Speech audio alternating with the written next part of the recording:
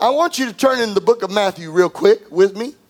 And we're going to go over, and this is really where we are today, and it's the parable of the sower. Now, I'm not going to go too deep into this, but I want us to, it's found in Matthew chapter 13. The first few verses here talk in parable. It's the parable that's given out to the people. It doesn't have understanding to it. It's just given. Even the disciples at this moment, without the Holy Spirit's help, because they don't have the Holy Spirit when this is first initially given, they're at a loss. They don't have a clue what's being said. Jesus would walk out and start talking about stuff, and he'd say things, lest the corn of your ear die and fall on the ground. You know, I mean, what?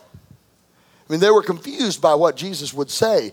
They were at a loss most of the time, and Jesus would have to explain it. But as we get to the 13th verse, listen to this. Listen to what he says here, the 13th verse.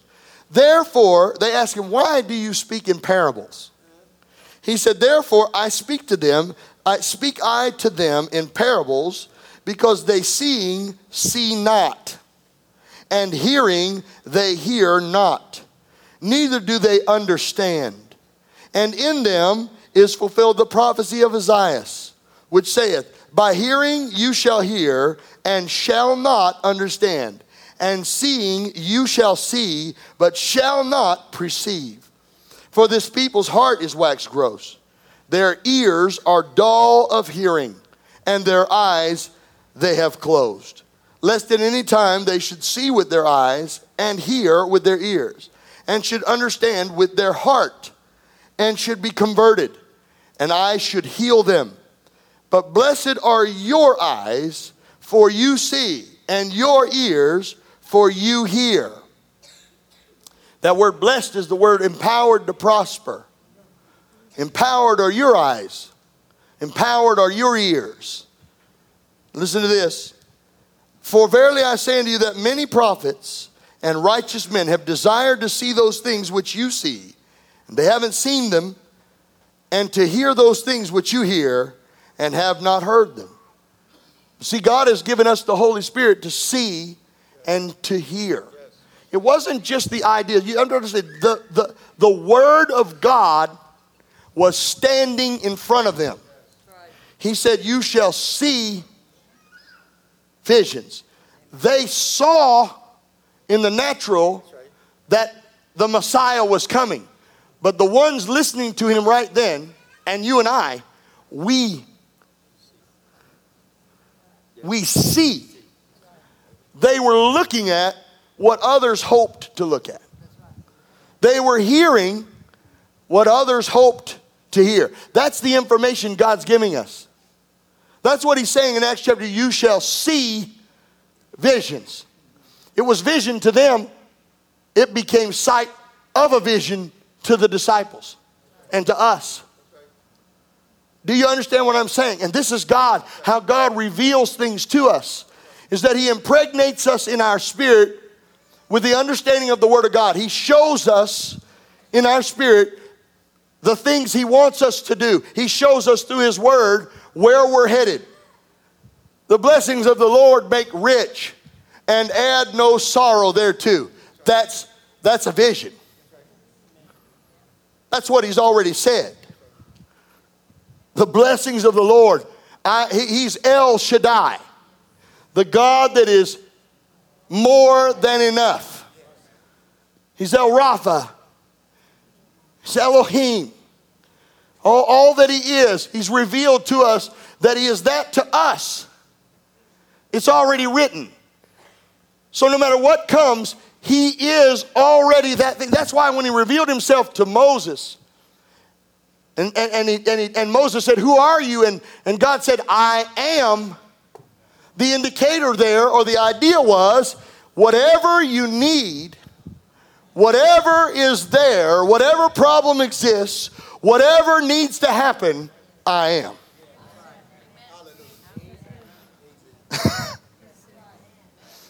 I am. That's why when the next time you come up against something, you got to understand he's I am. I preached last week. I'm going to use Richard and Susan, their little boy. Peyton was with them at work, or with Richard. I guess Susan had come by to see him. Peyton was on the floor, grabbed a bottle of cleaners off the off the shelf. And when Peyton grabbed that bottle of cleaner, it busted on the floor and he fell down due to the weight. And when he fell down, his little legs fell into this cleaner. And this is very strong, concentrated cleaner. All of a sudden, his skin began to crack. And he was receiving chemical burns on his body. And I received the phone call that they were rushing him to the hospital. And so they took him to the hospital. And when they got there, of course, they cleaned him up and they weren't sure. And they advised him to go to the burn center yesterday for this little boy. When I saw him that evening, we had already prayed, sent people to the hospital. I went by the house to see little Peyton. And I could see that it had already started getting better. And I could already see that, here's what I saw. I don't know what it could have been.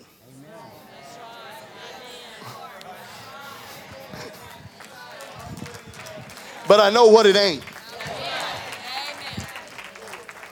God already prepared. See, Abraham walked up that mountain, and before he ever got up there, the ram was already, that ram didn't get caught in the thicket when he looked over. The ram was already in the thicket. He just hadn't seen it yet. If you don't get that principle, you miss a big deal. It was already there. The sacrifice for your sins was made at the beginning of time. Your healing was made at the beginning. The plan of God was in place before you and I were a twinkle in mama's eye. God knows what he's doing. It's up to us to see it. Every time I think about him up there, he's raising the sword and about to stab his son. And God, of course, stops him. And the Bible said he looked over and saw the ram. Folks, God didn't provide that ram at that very moment. That ram was already there. The answer was already there. If you don't get that, I got to run this into you. Somehow you got to get it. All of a sudden he heard what he hadn't heard. I mean, he'd been up there for a while. They put wood on an altar and he hadn't heard bah. How did he miss bah? The thing was in the thicket. He was stirred. It just wasn't laying there still. It was probably trying to get out. He hadn't seen it. Why? Because until his eyes were open, he was blinded to the sacrifice. He was blinded to the provision of God.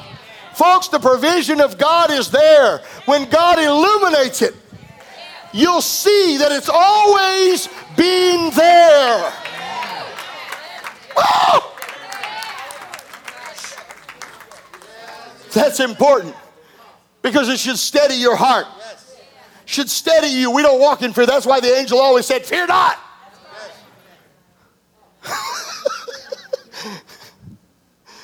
Don't you panic. Don't you get fretful.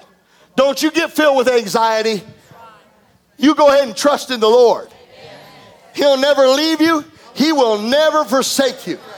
He'll never change his mind. Every good gift and every perfect gift, glory to God, comes down from the Father of lights, with whom is no variableness, neither shadow of turning. Don't you get caught up in the doctrine that tells you God does bad stuff. He doesn't do bad stuff. If he's already got it worked out, it's just about us seeing what God has already done. What looks like a faith failure sometimes, don't you think it is? Don't think it is. Don't go there. You don't have to question yourself. The Bible says for sure that all things work together.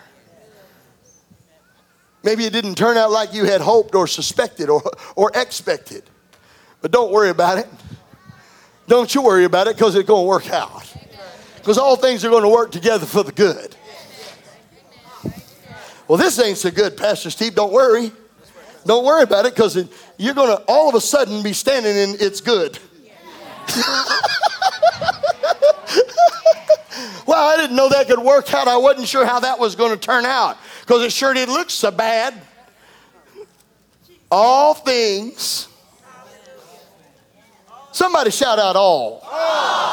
All things work together for the good. That means it ain't ever. That's not good grammar. It is never going to turn out bad.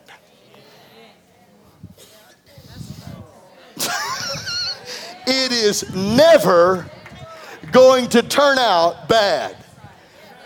No, y'all didn't get it. Boy, I wish somebody in here would get what I'm talking about. I wish you could just, it is never going to turn out bad. No, you didn't get it. It is never, it is never.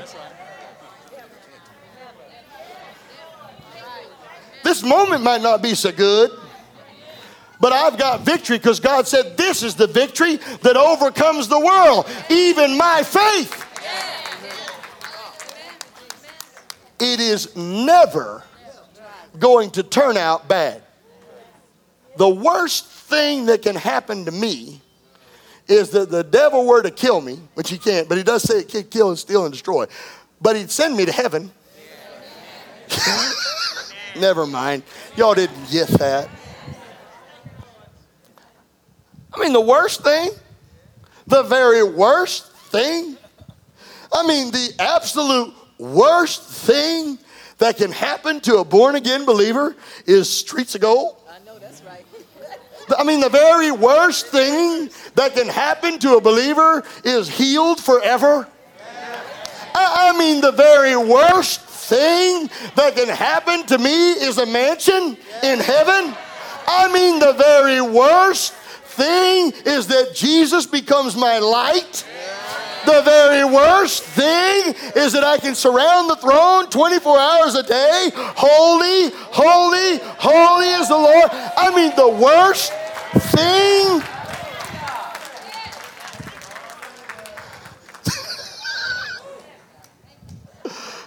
The worst thing. That's why I don't let nothing faze me. Just for a minute. And then I remember, oh yeah, there's a ram in the thicket. Oh, wait a minute, Steve. Wait a minute. It's going to be okay because it's going to work together for good. Oh, wait a minute. Many are the afflictions of the righteous. Wait a minute. But the Lord will deliver me out of them all. Oh, wait a minute. I might weep, but joy comes in the morning.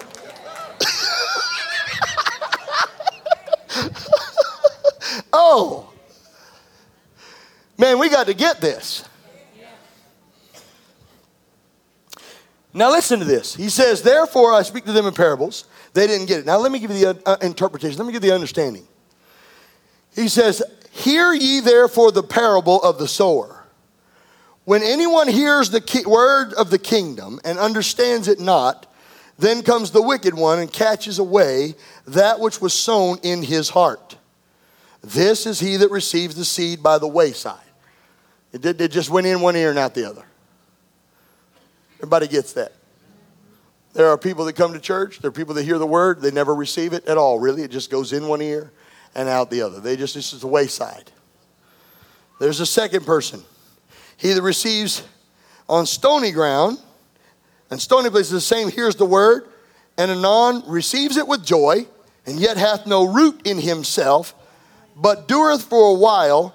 But when tribulations and persecutions arise because of the word, and by they're offended, he also received among, that's those that heard on stony places. So they got some word, it went in, they got it with joy, but when it came a little tough, when they had to start living it, you know, when you get saved, when I got saved, it seemed like God would just do everything for me. Does anybody know what I'm talking about? Anybody get saved a little later in life and you just went to God and you said, God, I need a moped tomorrow. And God, there was a moped on your front door.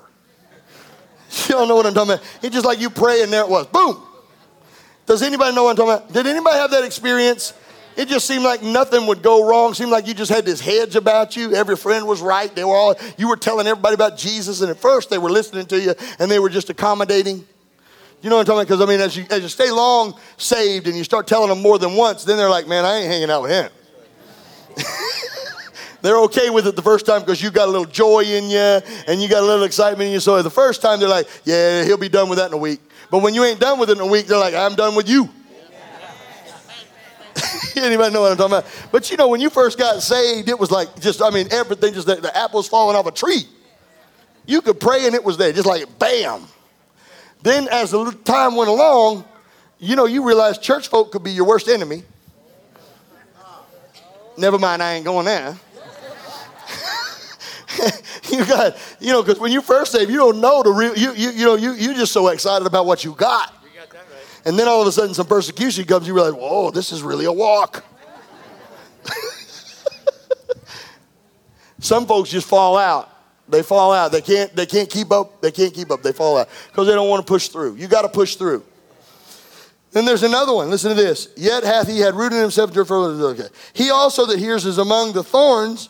He hears the word, the cares of this world, and the deceitfulness of riches choke out the world, and he becomes unfruitful. He started out fruitful, and he becomes unfruitful. The last person we're talking about in this is that there's somebody that is good ground, and he becomes fruitful. The only one that actually bears fruit is that's good ground. Does anybody understand what I'm saying? Now let's talk about this person who started out bearing fruit and became unfruitful. He has no fruit because he's unfruitful. The fruit that he had falls by the wayside. The fruit that he had doesn't last because something came and choked out the word of God in his life. I want to suggest this to you. I began to think about different things. I'll share with you just a thought about Nehemiah and then move on. You know, Nehemiah went and started touring around the city of Jerusalem, around Israel, and realized that the walls had been destroyed. And the Syrians and the different factions that were around and different tribes would attack Israel. And they liked these walls being torn down because they had control over Israel because the walls were down. Nehemiah walks up to the city and sees this wall-less city and something drops in his heart.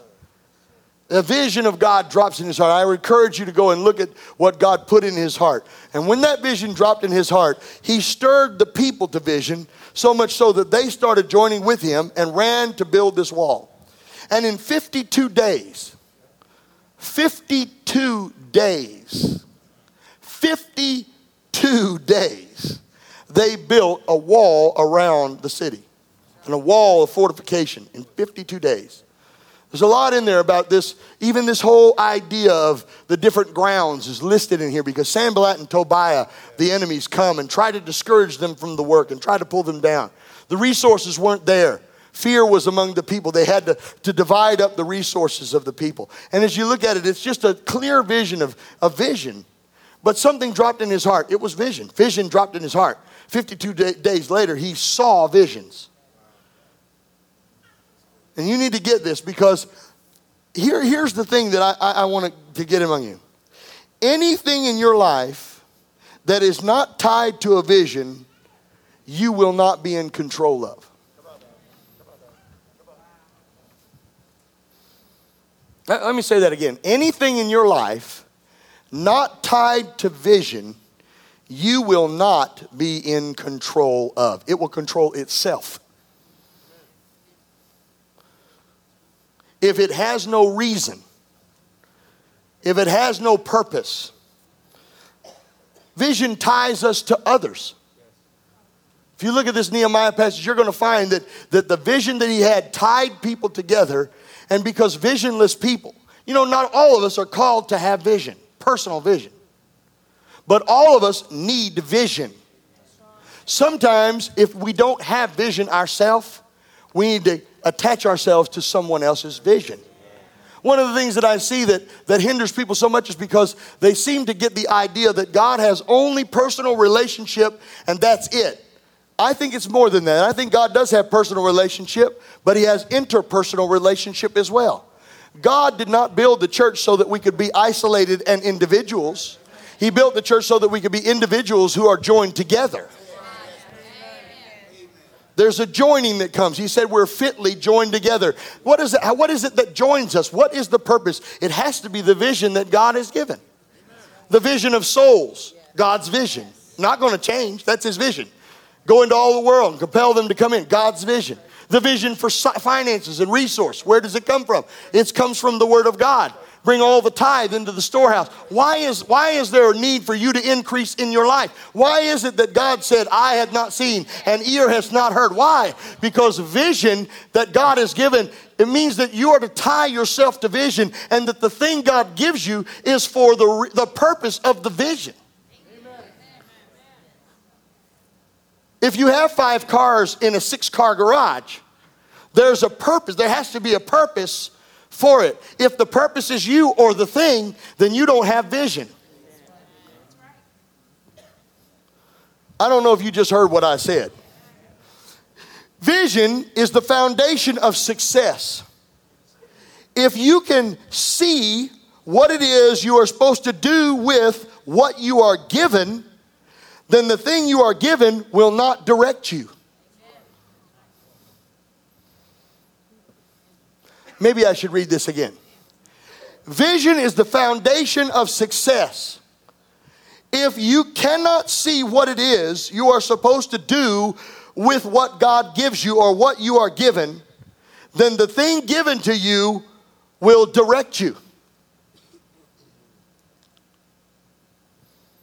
I see people, the devil baits them with success. This is what he talked about, this ground.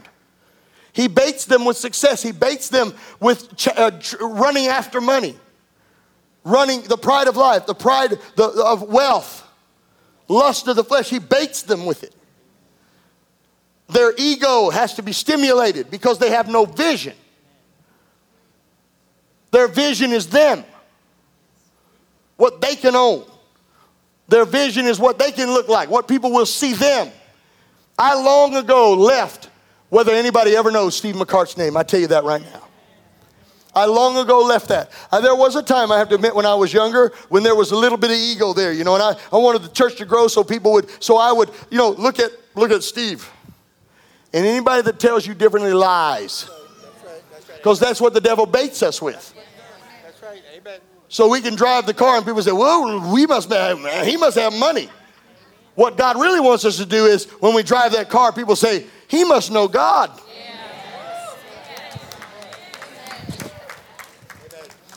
He must know the Lord. We want them to desire the Lord in us. The reason we keep ourselves pure in our workplace when the devil tempts us with lust is because we have a vision that's bigger than us. It matters whether or not my wife sees God in me. My vision's bigger than whether or not I feel good about me. I'm preaching real good. See, without a vision, the people perish. If you can't attach your vision, some people don't have vision because they can't submit. It is true, because they want to be the man, they got to be in charge, and when you confront them with something they don't want to change, they come against you. You'll always come to a point with people where you hit them somewhere that there's a rock in a hard place. And you say to them, I think you should drop this out of your life. Now, God doesn't tell everybody that. He didn't tell every person like he told the rich person. You remember when the rich man came? He doesn't tell everybody the same thing. But when he came, he said, sell all that you have, give to the poor, and follow me. And the Bible says he left wounded and hurt because it was the one thing he wasn't willing to strip himself of. His vision, he didn't have a vision, didn't understand that God could have made him a fisher of men, that he could have been in the Word of God, that he could have been a disciple of Christ. Instead, he wanted the accolades of individuals and that people could see him and that his reference point was himself. I don't know if you get what I'm talking about. His vision was exclusively him. His vision wasn't broader or bigger. He couldn't get past the thing. He couldn't let go of something because he had no vision. We come against that all the time. People that come to a point in their life and all of a sudden it's a stopping place.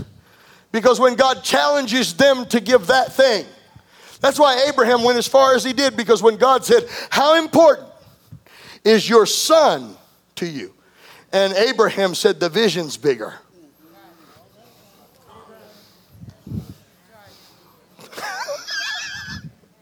Even if he wasn't there to fulfill the sands of the sea and the stars of the sky, Abraham believed that God Oh, hallelujah. Amen. God, if this is not the one, if you're going to take him, then I know it's for a purpose. I don't know if you understand what I'm trying to say, but God wasn't going to do that. I just want you to understand the idea being that he was so connected to the vision God had given him that he trusted that this was part of the vision. Never mind. Oh my goodness. Y'all, I am teaching some stuff. Listen to this, listen. Vision reveals the purpose of God in our lives. Vision is the revelation of God's purpose. Without vision, you will have achievements without direction. This is stuff God's been giving me. Without vision, you'll have achievements in your life. You'll achieve things. You'll win awards. You'll have things. But it will have no direction. And without direction, you're going to fall and the word will be choked out in your life. And when that woman comes and tempts you, you better have a vision.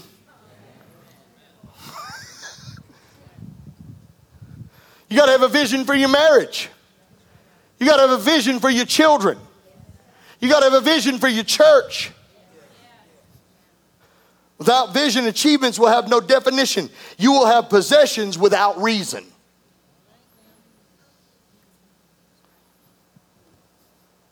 If you don't have your own vision, attach yourself to somebody else's vision.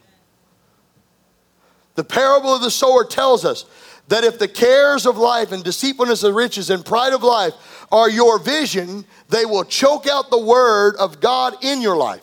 You will seek things without the thing having a purpose. That's why Jesus said that no fruit would be born, because what is achievement without purpose?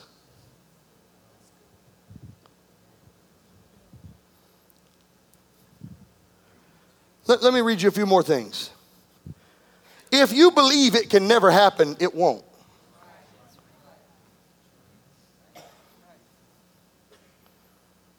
There's so much I want to say. I want to give you just a few more things here.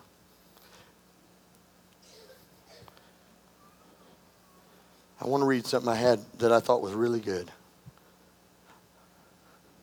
Life should be filled with happiness. But that is only possible when life is filled with purpose. Life should be filled with happiness. But it's only possible when it's filled with purpose. And purpose is only possible when it's filled with vision. Somebody said, well, I'm not happy in my marriage. You don't understand, I'm not happy in my marriage. My marriage lacks happiness. It's because you don't have any purpose. You don't have any purpose in your marriage.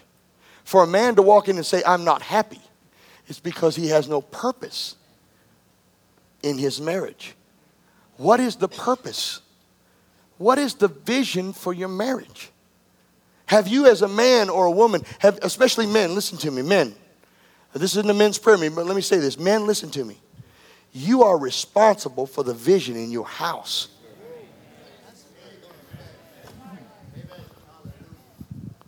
You have to give your house vision. And by giving it vision, you give it purpose. When your wife can see the purpose. One of the reasons Amy and I have a successful and wonderful marriage. Not perfect. Amy, it's not perfect, right? Almost perfect. But she and I have purpose. I don't know how to explain it to you, but when I shared with her vision and told her what God wanted to do with our life and how God wanted to use us, she could jump on to the vision, and it gave our marriage purpose. Does anybody hear what I'm saying? I got to close because it's time to go, and these kids have to go. But listen, I want to share a last story with you.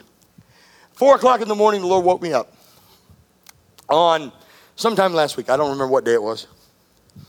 I'm laying in bed, and I've just preached on vision, and vision's been on my heart. I've been hearing about vision. 4 o'clock in the morning, bling, I'm wide awake. It's been lately about 3 or 4 o'clock in the morning, the Lord would wake me up. Not every night, but a lot of nights, just wake me up. I wake up and Sports Center's on, And you ever watch that 30 for 30? Anybody ever watch 30 for 30? Okay, I'm a sports guy. Sports Center's on. TV's on, 30 for 30. And it's the Jim Valvano story. I'm laying there, and he starts telling about his first coaching experience at North Carolina State. Now, I'm going to give you some background for some of you that are not sports enthusiasts. North Carolina State had not won a national championship. They were a good team. They were successful in the ACC, but they were not a winner. They weren't winning championships. And so they had fired their coach and brought this guy in from New Jersey. He left Rutgers University, I think it was, to come to this town, smaller town. I mean, he'd never been in the South. He was a Jersey guy, you know what I'm saying? I mean, you guys are from up north, you all know what I'm talking about. You know, and he's an Italian, you know what I'm saying? And so he comes into North Carolina State University, and he said the first guy he met was Billy Bob Joe or something like that. He said, I was looking for the other two guys, which I thought was hilarious. Anyway, he's talking about, he gets to the campus, and he's going to do his first practice with the team that he's never met before. And he walks out on this court the first day with a ladder and no basketballs. And the first thing he did is set the ladder up underneath the goal. And he got out a pair of scissors and brought the entire team in and said, we're going to practice cutting down the nets. And so on year one, day one, his first coaching day, he climbs up the ladder and has each of these guys give their speech, prepare a speech, be ready. What are you going to say? How are you going to look? How's your hair going to look? How are you going to, when you get up there, how are you going to act? They didn't dribble the ball. They haven't made a shot. They haven't done anything. All they did was get the first practice. Didn't do anything else. They spent the entire practice time cutting down the net. They put up a new net, cut it down. Put up a new net, cut it down. And he told them at the end of the practice, the reason we did that is I'm preparing you for the day we win the national championship and we cut down the nets. They've never won one. They don't know how to get there. They thought he was crazy. Every week for 3 years, on Monday when they went to practice, he brought out a ladder and a pair of scissors. And they climbed up the ladder and they cut down the net. He said it became so much fun that the players were talking about how they thought he was crazy at first, but they really got into it after a few years. Finally, in his fourth year, a little-known team with very little chance of winning a national championship, all of a sudden they win the ACC and they cut down the nets. And then they went on, they won their region, they cut down the nets. And in the national championship game against what was it, Phi Slamma Jamma out of Houston with Akeem Olajuwon, the team that nobody could beat, they miraculously win the game, and they're standing there 4 years later, and the vision that had been imparted to them, they are now seeing. What they started...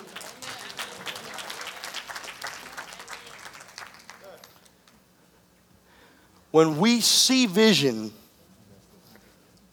and we have vision, we will see vision.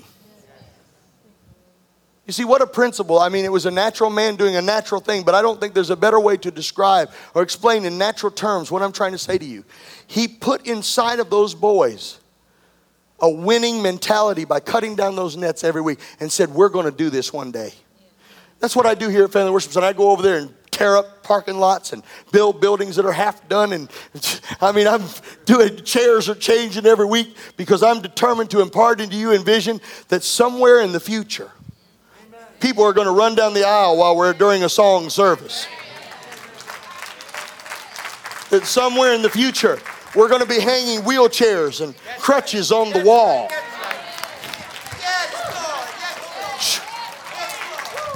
Listen, I'm putting it into you that even though the enemy may come and he may attack, and even though there may be challenges and issues, no, the vision's bigger. The vision is larger. It's farther down the road. You got to make sure that you don't think the vision is right now. And I want to attach you to a vision. I got to get you past where we are right now. No sense bickering about what's happening on the platform now. This ain't nothing compared to where it's going. What are you worried about? Just wait. Yeah, Don't you see? Can't you see that stage in the future? Can't you see what God's going to do in the future? Can't you see what God's going to bring in the future? Can't you see who's going to be standing there in the future? Can't you see what God's going to do with you in the future? How God is going to bring you into a higher place. God's going to transition you from one place. Can't you see? Can't you see it? Can't you see what God wants to do?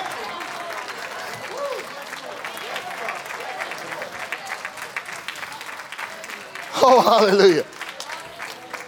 Don't let what happened to you be the end.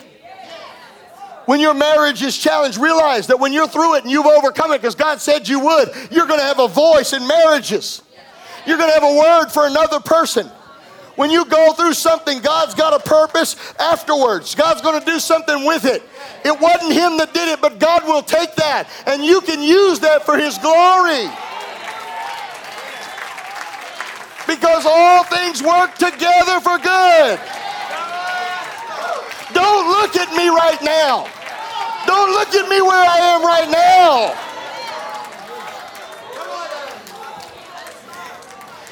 Just know where I'm going. Just know where I'm headed.